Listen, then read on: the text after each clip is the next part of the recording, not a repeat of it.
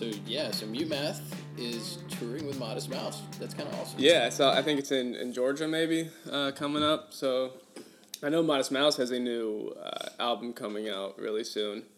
I don't know. Cool. Hopefully Mute Math does too. Yeah, I like them. It took me a while to warm up to Mute Math. I'd actually listened to an old band that hardly anybody remembers called Earthsuit.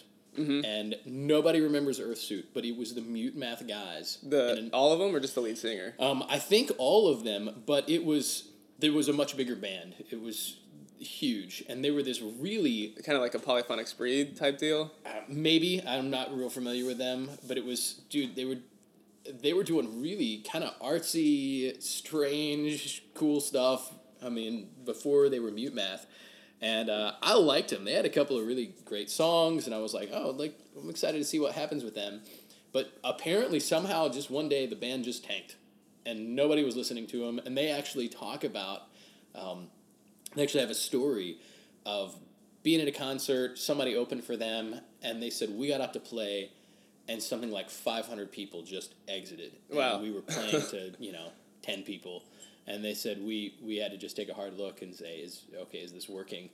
And somewhere in there, things just got retooled. I guess the band ended, and then they just relaunched launched Mute Math. I mean, I think that's the thing with kind of the experimental type bands. If it's not clicking, it does not sound good. Yeah. And I think Mars Volta has a similar story to that. I think I have heard that. They were involved in a couple different bands that just weren't clicking, and then all of a sudden Mars Volta formed, and history from there.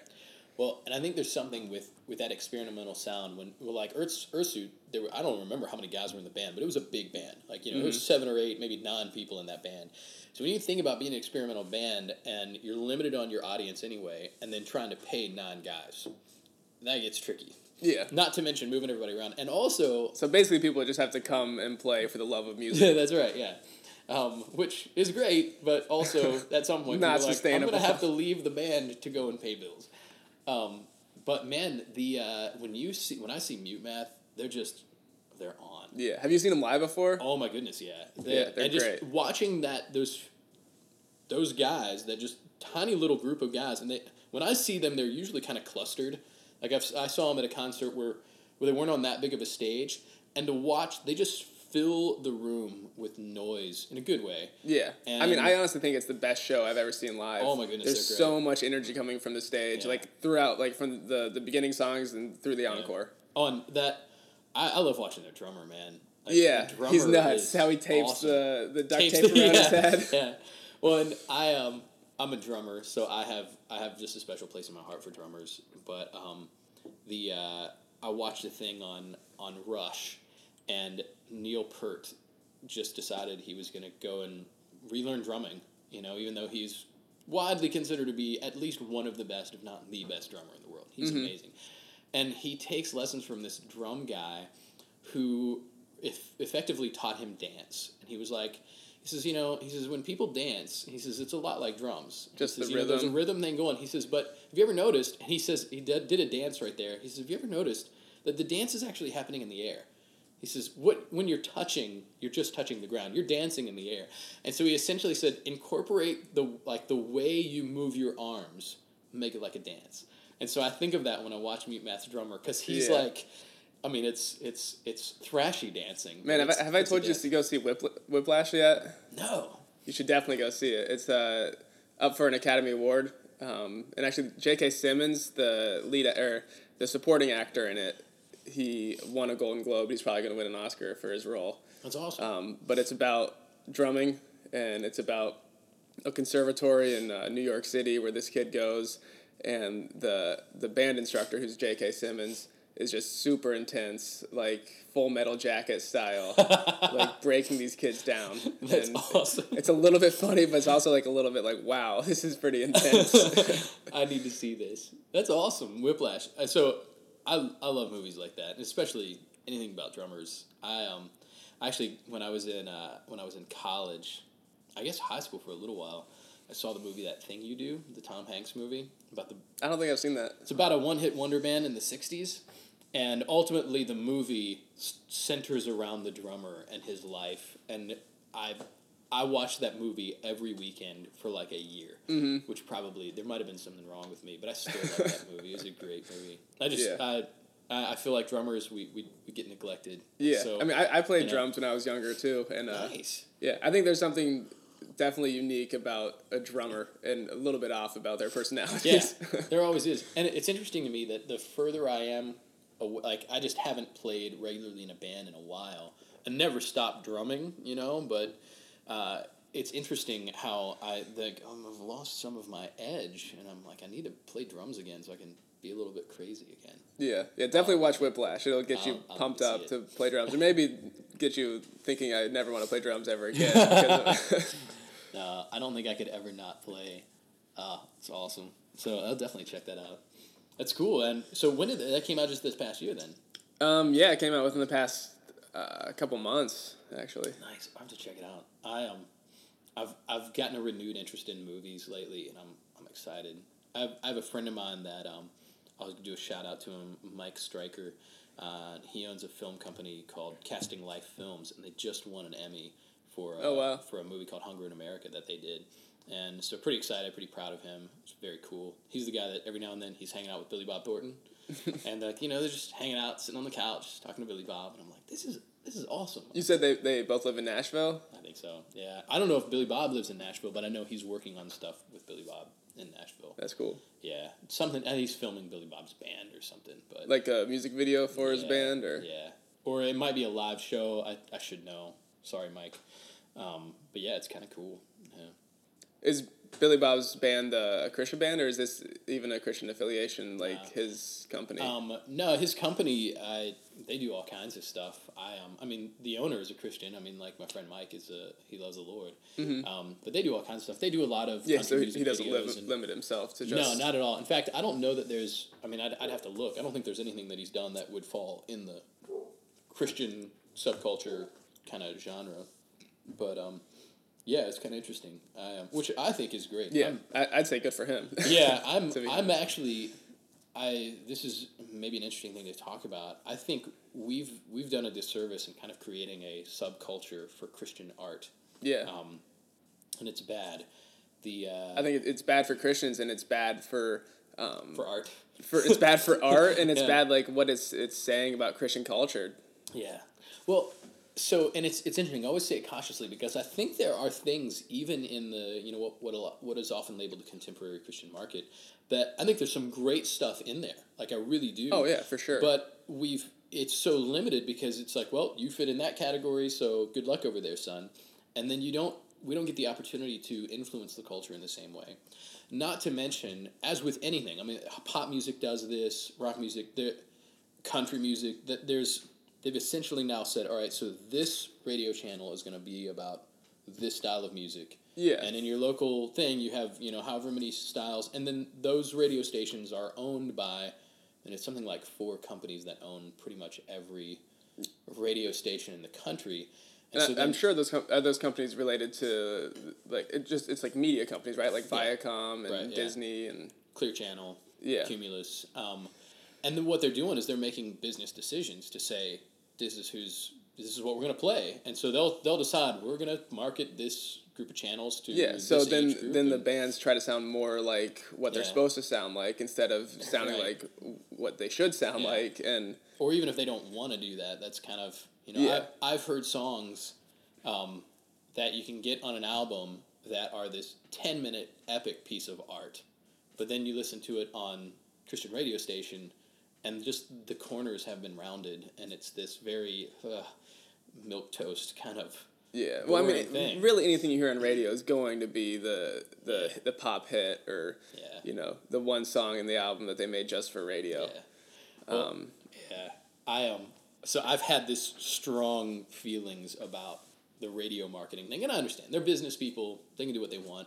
But I hate when it cramps on art, and I have this one of my favorite stories of it all is because I'm a Johnny Cash fan, and back in like the 90s when Johnny Cash got together with Rick Rubin, Rick Rubin produced Slayer and Beastie Boys, he's produced Adele, and he's like this wide Is this array. back when he made his the covers of all those 90s songs?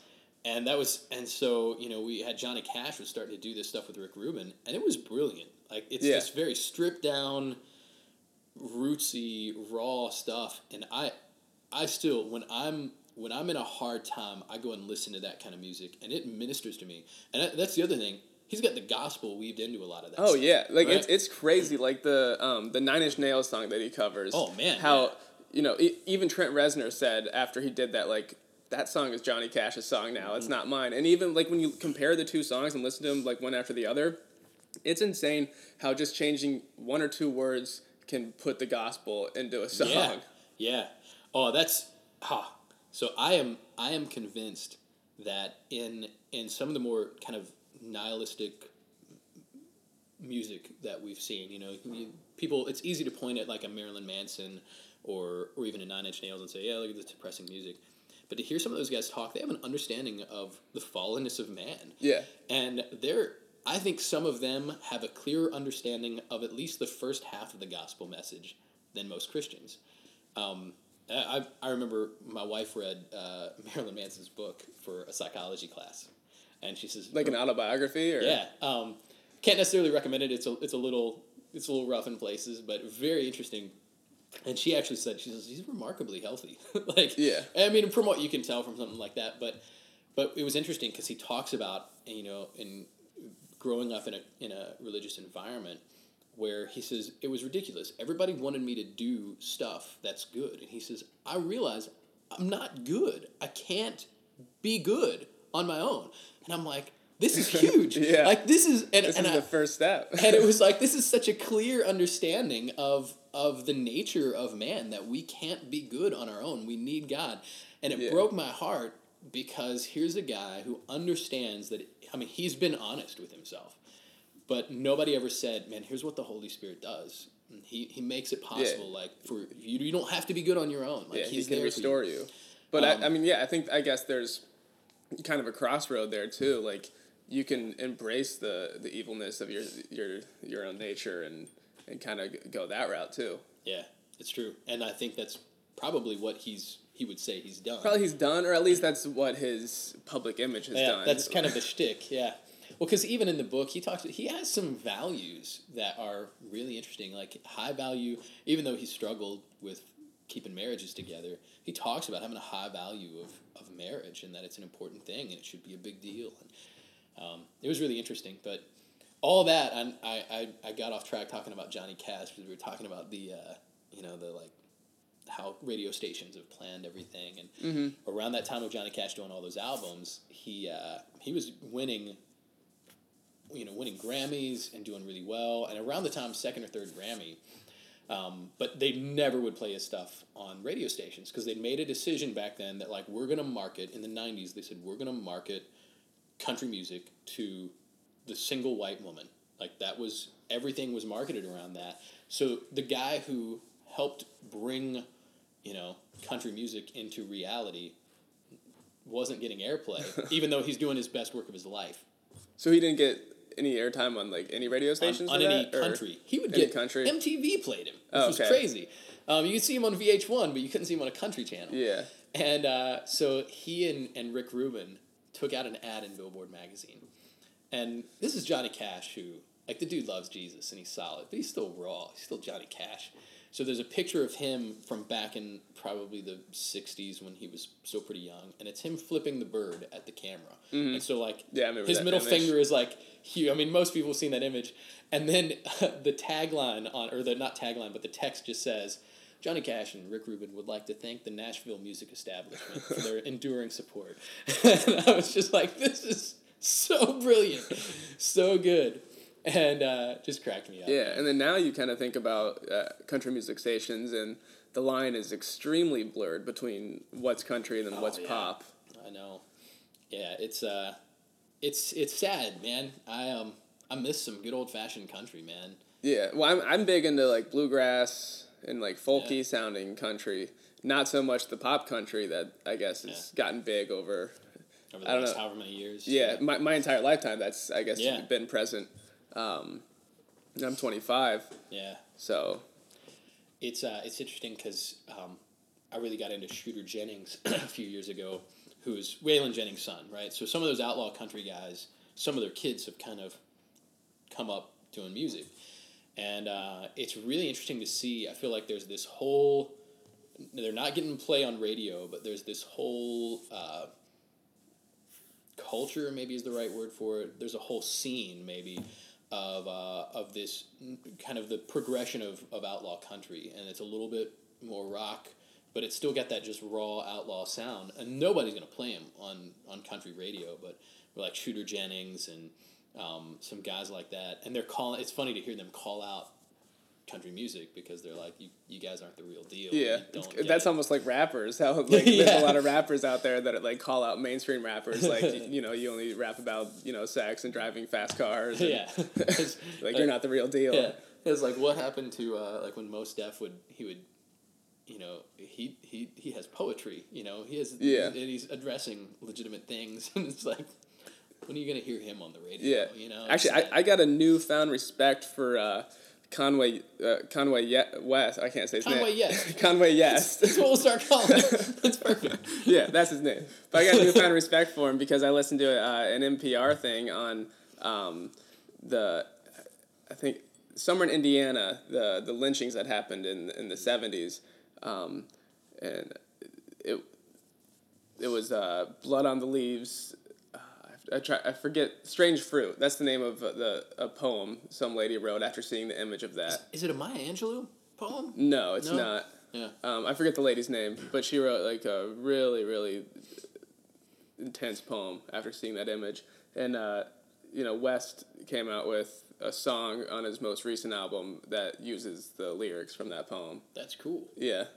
I love when that kind of stuff happens. And I know he's an odd character, and there's a whole lot of just pop that he's doing, but he definitely has some talent, Mm-hmm. It's interesting stuff.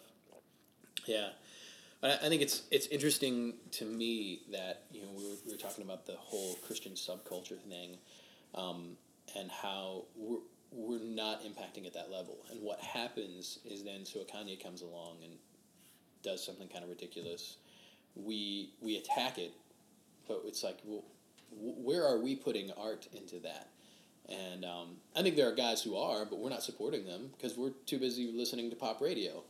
And and I mean, I don't understand the whole thing about just listening to what you like or something that's going to validate your own beliefs. Yeah. I think there's an undertone in Christian culture that we're just going to stick to hanging out with Christians, to listening to Christian things, to listening to Christian music, because we're scared of what happens if we don't. Yeah. It's not good, and it's anti-gospel. When Jesus gave the Great Commission, he says, "Go into all the world and make disciples."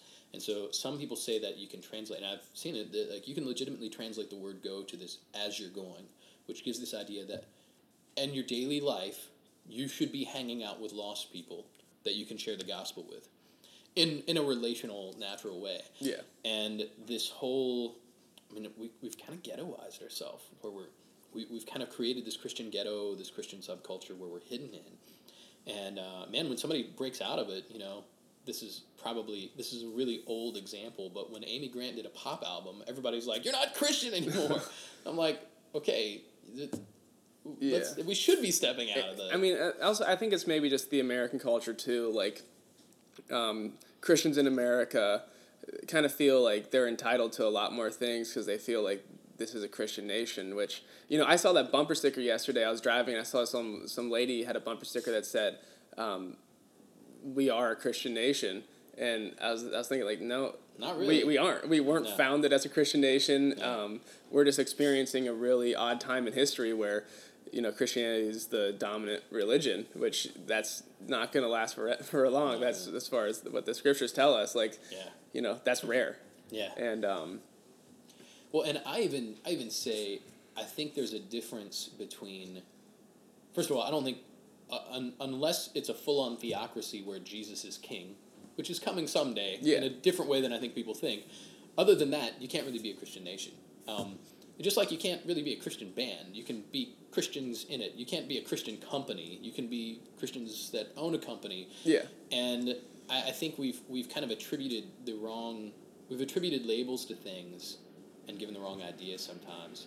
And I would say I think it's wonderful that America probably had some influence of Christianity, but there's plenty of it that I think we've attributed to Christianity that was really cultural, that we kind of just blamed on Christianity, and I think that's actually coming back to hurt us right now.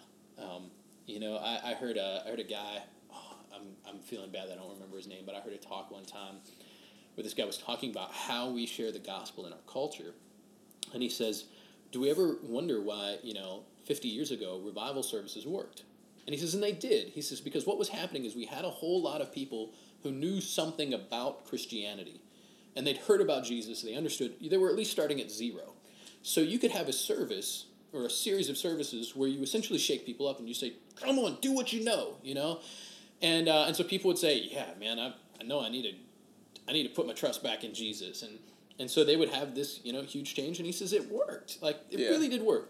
And it was because there was this dominant understanding, like at least the word had spread about Jesus and people had some general understanding. But also, we had plenty of stuff that wasn't from God at all. We had segregation. And he says, we had all this stuff that wasn't from God that gets lumped in with like, oh, that was when the Christians were in charge. And he says, that's not a biblical thing. That's not a Christian thing. But he says, now we're in this kind of post-Christian culture that kind of looks back and doesn't know that much about Christianity or about what really was a Christian influence and what wasn't. And so when you start talking about, being a Christian nation, they're like, well, wait a minute. I remember when we used to be a Christian nation, and that's when we had all this segregation and racism and crap like that.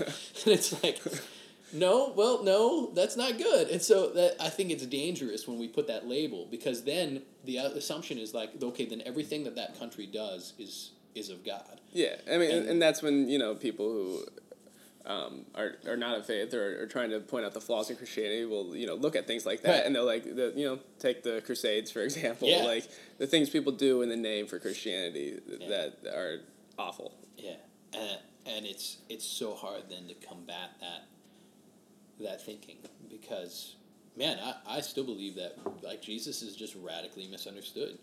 And there's a lot of stuff that's been associated with him. Yeah, misunderstood even by, people... Even by Christians. By Christians, yeah. Yeah. People that read the Bible and, look at, Westboro Baptist Church. Oh, my gosh. Extremely misunderstood. Yeah. That's what you got from reading the Bible. Yeah. What an interesting thing with Westboro Baptist, we have what's essentially a family that has control over an entire... And it's mostly all the same people there. Yeah. There's no biblical discernment there. That's just interesting how easy it is to manipulate beliefs and viewpoints of, people in a confined area, especially your family, within just like a generation of itself. Yeah. Very quickly. Yeah. It's messed up. Well, I think we have a tendency to believe who's in charge. Or that sounds wrong, because I think we also, as a culture, we have an anti-authority kind of vibe that's going on. But the people that we trust, we really trust. Yeah, I mean, maybe so, like, in our society, like, as far as, like, federal government and, like, people that are not really in our lives that are controlling our lives, like, we have a distrust, but relationally. Yeah, relationally, and the people that are right in front of us that we can physically see, like, that person can't be a bad person because... Yeah. They're right there in front of me, so how could they be doing something evil? I don't get it. Yeah. Well, and I think then we have a hard time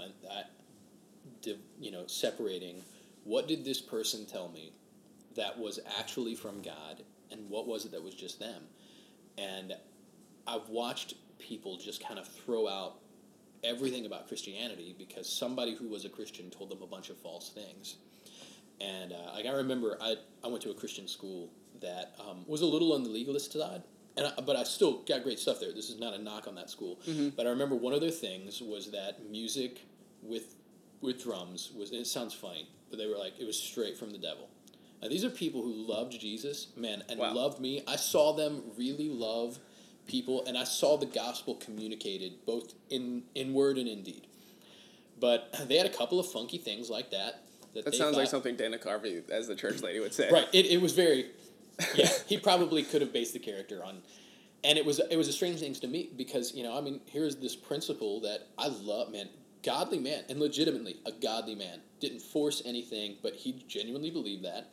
And they would bring in a guy almost once a year to come and talk about like the sins of rock music and how just evil.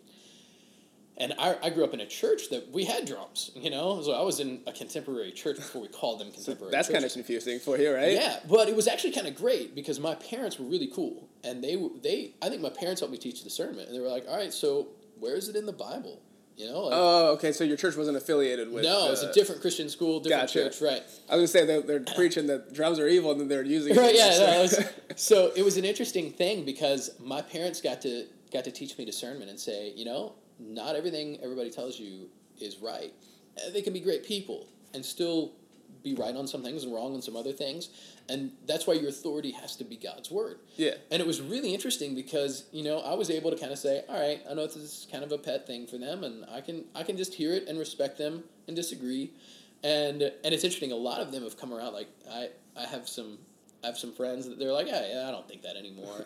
But what was had friends that actually bought into that when they were. Oh yeah, really? Well, and even teachers that I know were bought into it. That don't know. They wouldn't even listen to any music with drums in it. Was it just drums, or was it a bass guitar was also evil? Well, I don't think they could have told you. They would have said that there was a percentage of. This sounds so corny, but there was a percentage of rhythm that was acceptable, but that if you had too much rhythm, that wasn't allowed. When you start shaking your hips. Well, that was their thing. They were like, see, because it's naturally evil and it makes you want to. What do they call it? They had a word for it, but essentially they were saying dancing, and that makes you want to move in sensual ways. This is like Footloose. you live Footloose. It's true. And you're a drummer. Is that why you're a drummer? It's probably it. I'm rebelling against it. The best. You should make a movie about this. That's right. We'll get Kevin Bacon to play me. Yeah. No, so the best was one day I was in a play, and we're setting up for our dress rehearsal or whatever in the gymnasium / auditorium, right? And so one of my friends, he was probably a senior that year, he gets up and he puts on this Christian group called Second Chapter of Acts. So some of old school Christian people remember them, and they were as tame as Christian music can get and still be considered pop or whatever. And he's playing it, and of course, I think it was the vice principal walks in, and he's like, what kind of music is playing on? He's like, Second Chapter of Acts. And he's like, well, what is it? He's like, it's scripture put to music. I never forget the vice principal's like, let's not play that kind of music here. And if you can understand, great guy. This is just something that he believed, and wow. That was funny. But what was tragic is I know there were people that came out of there that couldn't separate, okay, this is what they told me that was from God, and this is what they told me that was just their opinion. And that was a sad thing.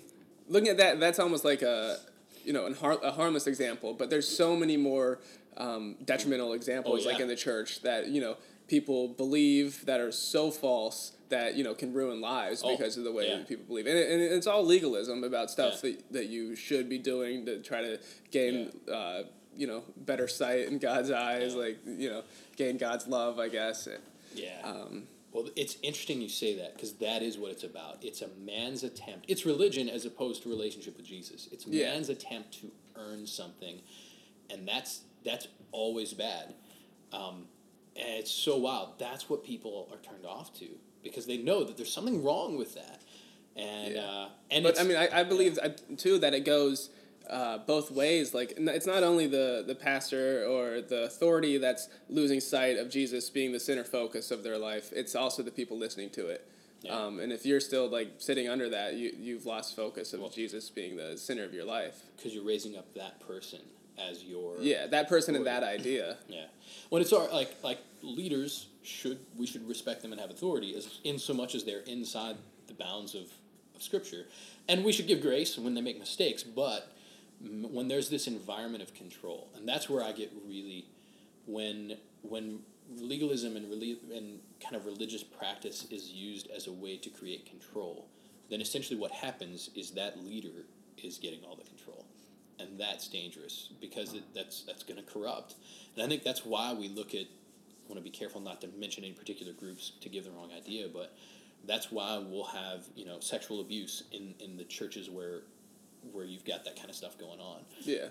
It's why there are certain religious sects where you have this rampant abuse of all forms, because we've centered the authority on a person rather than on God and on His Word, and it's bad.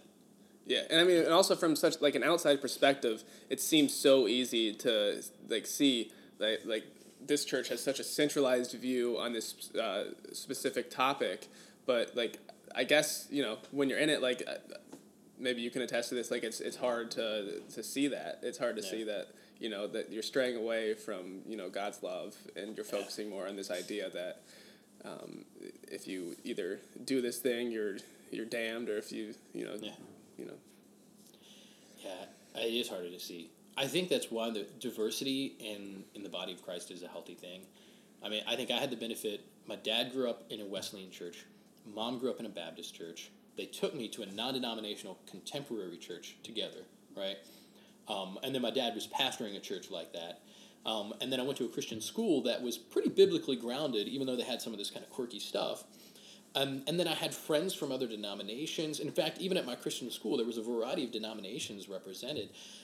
I was exposed to a lot of diversity, and I got to very clearly see, okay, here are the things that are essential that we can kind of connect on. And I think it's why I had such a high value of kind of the I don't want to use the word fundamentals of the faith, because I think fundamentalism is kind of the opposite of being about the fundamentals of the faith a lot of times. But yeah, man, I learned to say, okay, this is what's important, this is what's not. And I mean, same for me too. I mean, I grew up in a Methodist church, went to a Baptist church, went to a non-denominational, Presbyterian. So like I've had a pretty good mix, and like, maybe this is the Holy Spirit too, but like looking back on, the different churches I went to, it seems like the primary focus was like, it's Jesus. It's, what Jesus has done for you. And, that's pretty awesome. Yeah. Well, it is, yeah. And also too, cool. Like maybe when I wasn't a believer going to church, hearing like,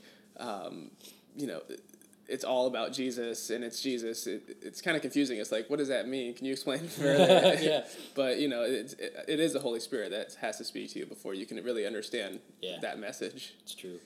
I'm glad to hear though that's a cool experience, that people were still, even in all the denominations, were saying it's about Jesus, man. Yeah. It's huge. So that was the interesting thing. I was at I'm in the Rotary Club here in Amherst, because I like building those kind of relationships, and there's some cool people in it. And I want to be any kind of circle where I can spread the gospel. So I'm like, Rotary Club, I'm in. Somebody had invited me to be a part of it.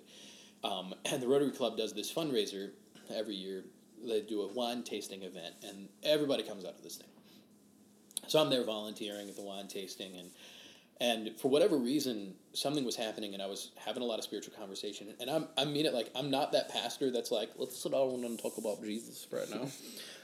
I don't shoot for it. I'm trying to talk to people about music or about whatever. Yeah. And it's interesting, probably because I'm a pastor, people ask questions.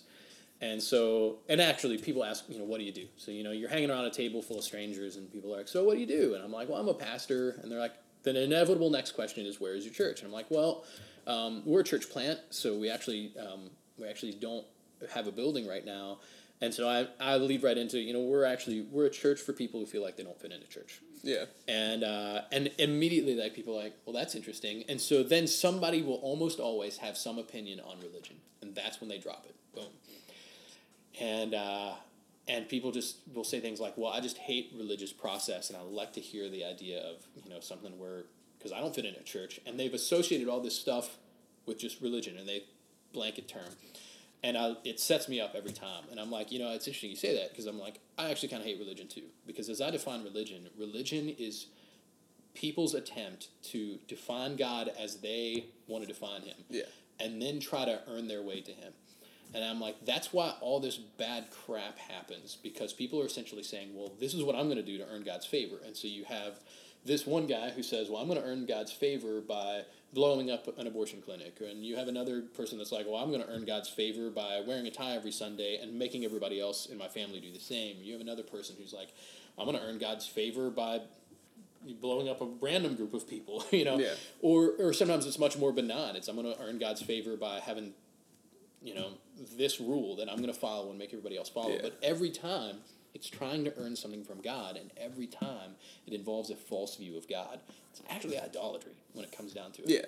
I mean, is such a hard thing to stray away from. Even like when you take a look at your own self.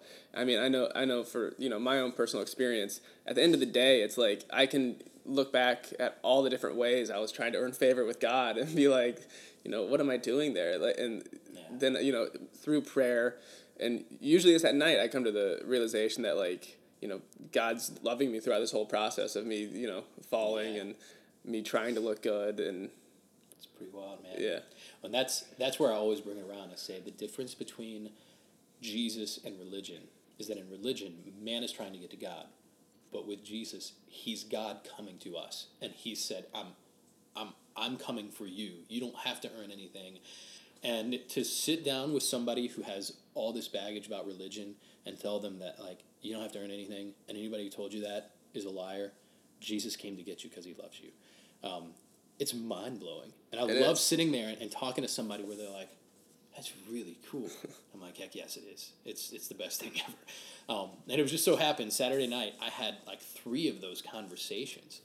And it was wild. Talking to these people that aren't into, or maybe they are, but they're certainly not into church. But I don't know if they're into Jesus or not. But talking to them, and there's one friend of mine, and he's like, you know what? I'm sorry. He's like, I read the Bible all the way through. What I see of Jesus, I'm not seeing in a lot of churches. And I'm like, yeah, man, I'm sorry. You know? Really, really interesting stuff. Yeah, there's that famous Gandhi quote, I like your Christ, but I don't like your Christians. Yeah. It's interesting. And yeah, it's so true. But yeah. Oh. Yeah, I mean, just thinking about God's love is pretty spectacular. You know, he loves us the way that we should be able to love him. I mean, he's the creator, the author of everything, you know, perfect, majestic, all the words for God. But yet, as humans, we struggle to love him. We struggle to, like, focus on him all the time. We always find other things to fill our mind with. But, you know, he's able to love us 100% throughout our entire lives while we're doing that. And even while we're rebelling against him, or might even hate him, and he still loves. It's awesome. I feel like I keep coming into moments where, I mean, it might be a couple of months, it might be a year, and then all of a sudden, God does something to just remind me just how profound his love is. And, man, I think that's really kind of what it's all about, is he wants to show us more and more how much he loves us, because he wants us to love him too, but he never forces it, so he just shows how much he loves. And it's huge, man. It's pretty awesome. I could talk about that a long time. And I don't know if I've mentioned on here before, but my wife and I had gotten a little bit involved in some anti-trafficking stuff, just kind of spreading the word and just trying to figure out how we can do things, because I'm passionate about it. And we saw this documentary called Nefarious, Merchant of Souls. And the movie, it's done by a group called Exodus Cry, and so they're Christian, so they're definitely coming from a Christian angle, but they're documenting human trafficking all over the world. And like they did a good job of, I mean, they're in Cambodia, and they're in New York City, they're in Sweden. I mean, they're really all over us to get this picture of how globalized it is. How globalized it is, and how it even functions in a global network. They said everywhere we went, we found Eastern European women. Why? And that there's all kinds of cultural things that have caused this exodus of, you know, it's just a big mess. But I'll ruin the end a little bit, but it's too huge not to. And every time I see it, I'm profound. But they interview, like, several different women throughout the whole thing. And they talk about that it's more than just women, you know. Mm-hmm. But there's these 3 women that you see throughout the whole thing. And you can tell by the way the interview's going that these are women who have gotten out of it.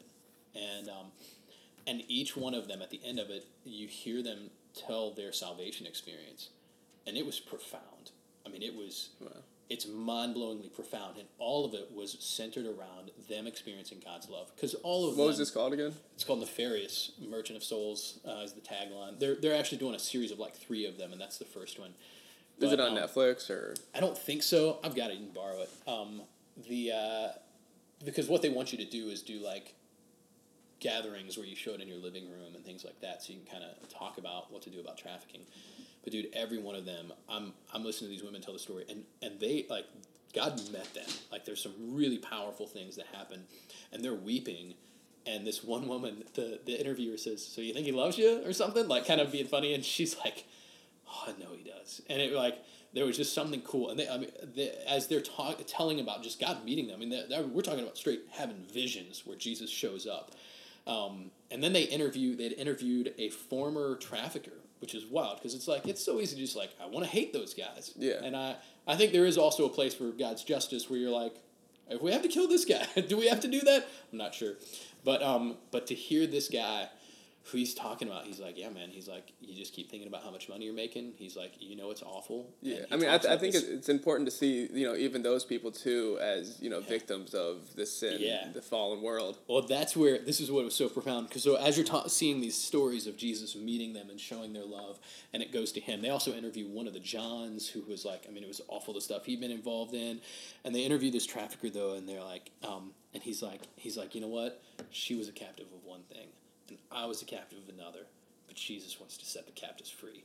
And I'm like, holy cow! Like I tell you what, that documentary showed me, revealed another side of God's love that just said, yeah, this is how deep my love is, because I love the trafficked woman and the trafficked child, and I also love the trafficker, and I can redeem every last one of them. And dude, it's mind blowing. And I'm sitting there every time I see it, I'm weeping, and I'm like, holy cow, Jesus, you are awesome. Yeah. Yeah. And just being able, like, if you can have Jesus as your main focus, and that's the center point of your life, and you can always realize that it is finished. Just how miraculous that is, and the way that you should be living your life, always like in praise and worship to Him too. Like a couple days ago was the Super Bowl, and I was thinking about people celebrating the Super Bowl, and then how the Buckeyes won the national championship a few weeks ago, and just to be in that that celebration mode almost. Like if you can have Jesus centralized as the primary focus of your life, you should be celebrating all the time. And but we just get distracted. Yes. I think the best one of the best things that kind of illustrates how real that is when Jesus invites Peter to come out and walk on the water with him. And as long as Peter is looking at Jesus, he's walking on the water. And as soon as he looks away and looks at the waves, he starts to sink. Mm-hmm. And Jesus still comes and grabs him and pulls him up. But there's something, I think that there is a very clear principle there that in so much as our focus is on Jesus, nothing can catch us. And but man, we get distracted so easy. And usually by things that are scary, but sometimes I think also by just plain old pleasures, Yeah. And it's interesting. Is that the same story where Jesus, before that, the storm came too, and he was sleeping during the storm? And there's like 3 or 4 different stories, and I'd have to go and look at how separated they are, because I think that one he's already not on the boat. But yeah, that's the storm story is also a really interesting one, because about like we're always so worried about these things in our lives and have anxious feelings, but Jesus is just like, it's all right. You can. Yeah. I'm taking a nap during this. He's taking a nap, and all of the sailors, the experienced sailors, are freaking out that they think the ship's going to go down, and he's taking a nap. And so they're like, "What are you going to do?" And he finally, the translation is he just says, "Peace, be still," which I think sounds too old school for us. Like if he was saying it today, he'd probably be like, "Shh, quiet," and everything went silent. And he's like, "Come on, guys, you just trust me." Oh, I love it. Yeah, I think we continually underestimate God's love and God's power. And yeah, it's a again, like, I don't know, for me, like over and over for the past a couple months, it's just a continual prayer for trust. Like I feel like throughout my day I lack that so much, and that's what it's all about. It's just being able to, it's like a trust fall, like falling back, and just letting God catch you. Yeah. Oh man. Yeah, I'll admit, even in my role, like being in a pastoral role, I struggle a lot with just allowing tasks to kind of start to build up, and my busyness in doing ministry and just kind of keeping things alive. Alive is not the right word, but keeping things afloat. My pressure that I always feel is I keep thinking I've got to find a way to make money on the side so that I can do church planting and not have to be too huge of a burden on the church. And I'm like, I want to be responsible, but I let myself worry about it. And every time I do, I'm like, man, I'm so far from the peace of God right now. And it's crazy. I'm a pastor. I'm teaching the peace of God. And I've allowed, to use the Peter illustration, I've allowed the waves to take my attention. And man, it's bad. I've really, in the last week, I think I've been getting a little bit more convicted that it's like, come on, what are you doing, man? Like, you're, I'm spending all this kind of extra time when I should be probably more mindful and in the moment with my family, or mindful and in the moment with God in my times of prayer and whatever else, spiritual disciplines in general. Yeah. And yeah. I mean, I think it's just so natural to want to think that you can solve your problems and that, like, they're just right in front of you. So, like, why can't I, take charge of this and do it my way? But, it's resisting that temptation and just, falling back and letting God take care of it for you. Yeah, man. Which is interesting. So I don't know if this is the Holy Spirit or just random idea, but I'm trying to be more sensitive to the Spirit and things when God's like, hey, how about do this thing? Or when I get that kind of sense and I'm like, I don't know if that's the Holy Spirit or it's just an idea, but it crossed my mind that, like, I know you're job searching right now, and I know that I've just allowed myself to get stressed about several different ministry things, and it crossed my mind to, like, just have a brief time of prayer, if that's cool. Oh, yeah, for sure. And just take some time to pray. If you're up for it, man, would that be cool? Yeah. I might just open it up and just ask God's grace in this, that our attention would be on Him and that He would just take all these issues. Like, I'm praying that jobs come through with you, and I'm praying that that finances and life management aligns for me, as well as church stuff. And I'm just gonna lift it up, man. If you want to also jump in and pray, that's cool. I'll open it up, and if not, that's cool too. Cool. We'll just roll. Let's do it. God, I think that I think probably a besetting sin for me is my attempt to try to just make things happen. I think I'm wired to start things. I'm wired to be busy, and I don't think all of that is wrong. In fact, I think some of it is how you've made me. But any time that I put my attention and my focus on all this crap that I have to do, and not on you, I'm ultimately sinning. And so, God, I'm just confessing that. I'm sorry that I've sinned against you by allowing myself to essentially worship myself in my tasks rather than worship you. And so I'm asking that you come into all these situations. I'm going to lift up all of my side work and just ask that you would sovereignly move to sustain that or take it away, whatever you want to do, to minimize the amount of mental energy and stress that I have to put on it.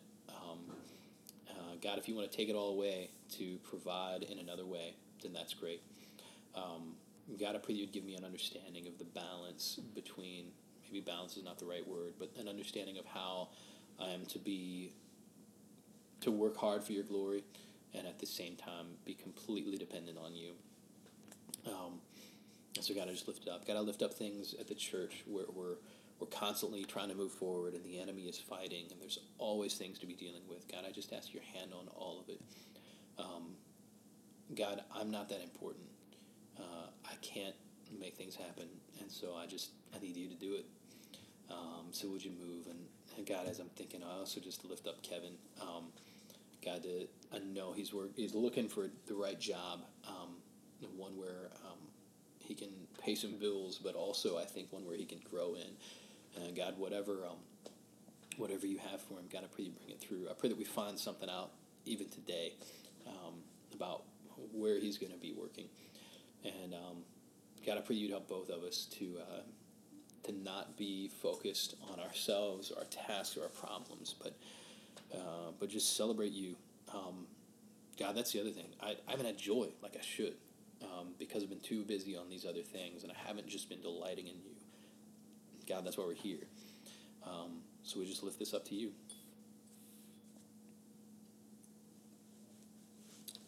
Amen. All right. Yeah, man. So I don't know if that was weird, but I'm trying to be more attentive to like when I'm like, hey, this thing popped in my mind. It's not a bad idea, so To go into prayer. Yeah, I was actually. I think part of working through a lot of my stuff is that I've just been working in a large church before when I was a project manager, I was a leader, I was making stuff happen. And I don't think all of that was bad, but sitting and waiting on what the Holy Spirit was telling me to do was something that I just kind of had weaved out.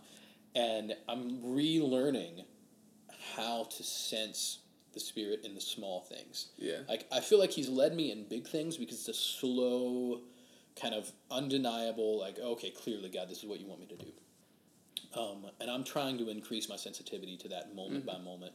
I was at a church planners conference last week, and it was awesome. It was a great time, and we're in this group of people. We're talking about something, and it just pops in my head. I'm like, man, I feel like we need to pray about that situation over there. And so I raised my hand, and I was like, are we okay if we prayed about whatever? And our church planning coach is there, and he's like, well, is this from you or from the Holy Spirit? And it was funny because I actually just said, I don't know. And so this is his response, and I thought it was great. He was like, well, he's like, I don't ever want to miss it if it might be the Holy Spirit. So let's stop right now and let's pray. That's awesome. And it was cool because I think it reminded me of something that like, hey, lean on it being the Spirit. If it's not, like there are things that are like, okay, that's crazy, you know? And there are times where I think God does ask us to do odd things. And when that happens, you need to be talking to other people and saying, okay, is God, you feel like this is from God? What's going on? I did that when we were church planting because I'm like, I think this is stupid. And I had people praying that affirmed it. I'm like, all right, cool, all right. But there are other times where I'm like, you could be having a psychotic episode, so let's make sure if it's a really crazy thing, Yeah, that's, one thing I struggle with as a somewhat new believer is public prayer. Yeah. My private prayer, it just seems so personal, and like a lot of it's just moaning and groaning, like not even really knowing what I'm saying. And so I guess, that's a prayer for me, is to grow in public prayer, because I know the importance of it. I know it's scriptural, but it just seems weird for me to do it. And I think it's a thing of, putting me as too much importance. Like, I'm not that important, and I'm standing in my own way by not being able to do public prayer. Yeah, that's interesting. I think you're right. I think, though, that's a real issue, that because prayer is a very intimate thing, and praying publicly, there's a lot to it. And it's very simple, but you're exposing yourself when you pray. And I used to talk to my wife. She's talked about that. She's like, I have a hard time with it. The Spirit has to be moving. She's not the person that I can just call on and be like, honey, would you pray right now? And like, she might not do it, but when there's like prayer happening and we're praying for somebody or something, and a group of us are maybe laying hands and praying for somebody, when the Spirit moves, man, she'll do it, and it's cool. But yeah, it's a little bit of a hard thing to just pray out loud. Yeah. Yeah. But it is part of, I think God teaches something in it. Yeah, it's valuable. It's good stuff, man. I enjoyed talking today. Yeah, definitely. Yeah. So I want to maybe mention a couple of things on the podcast as we're finishing out here, and say, man, if you want to like us on iTunes, it helps spread the word about what we're doing. I really appreciate you spreading the word. And other than that, man, we will see you next week. Yep, see you next Wednesday.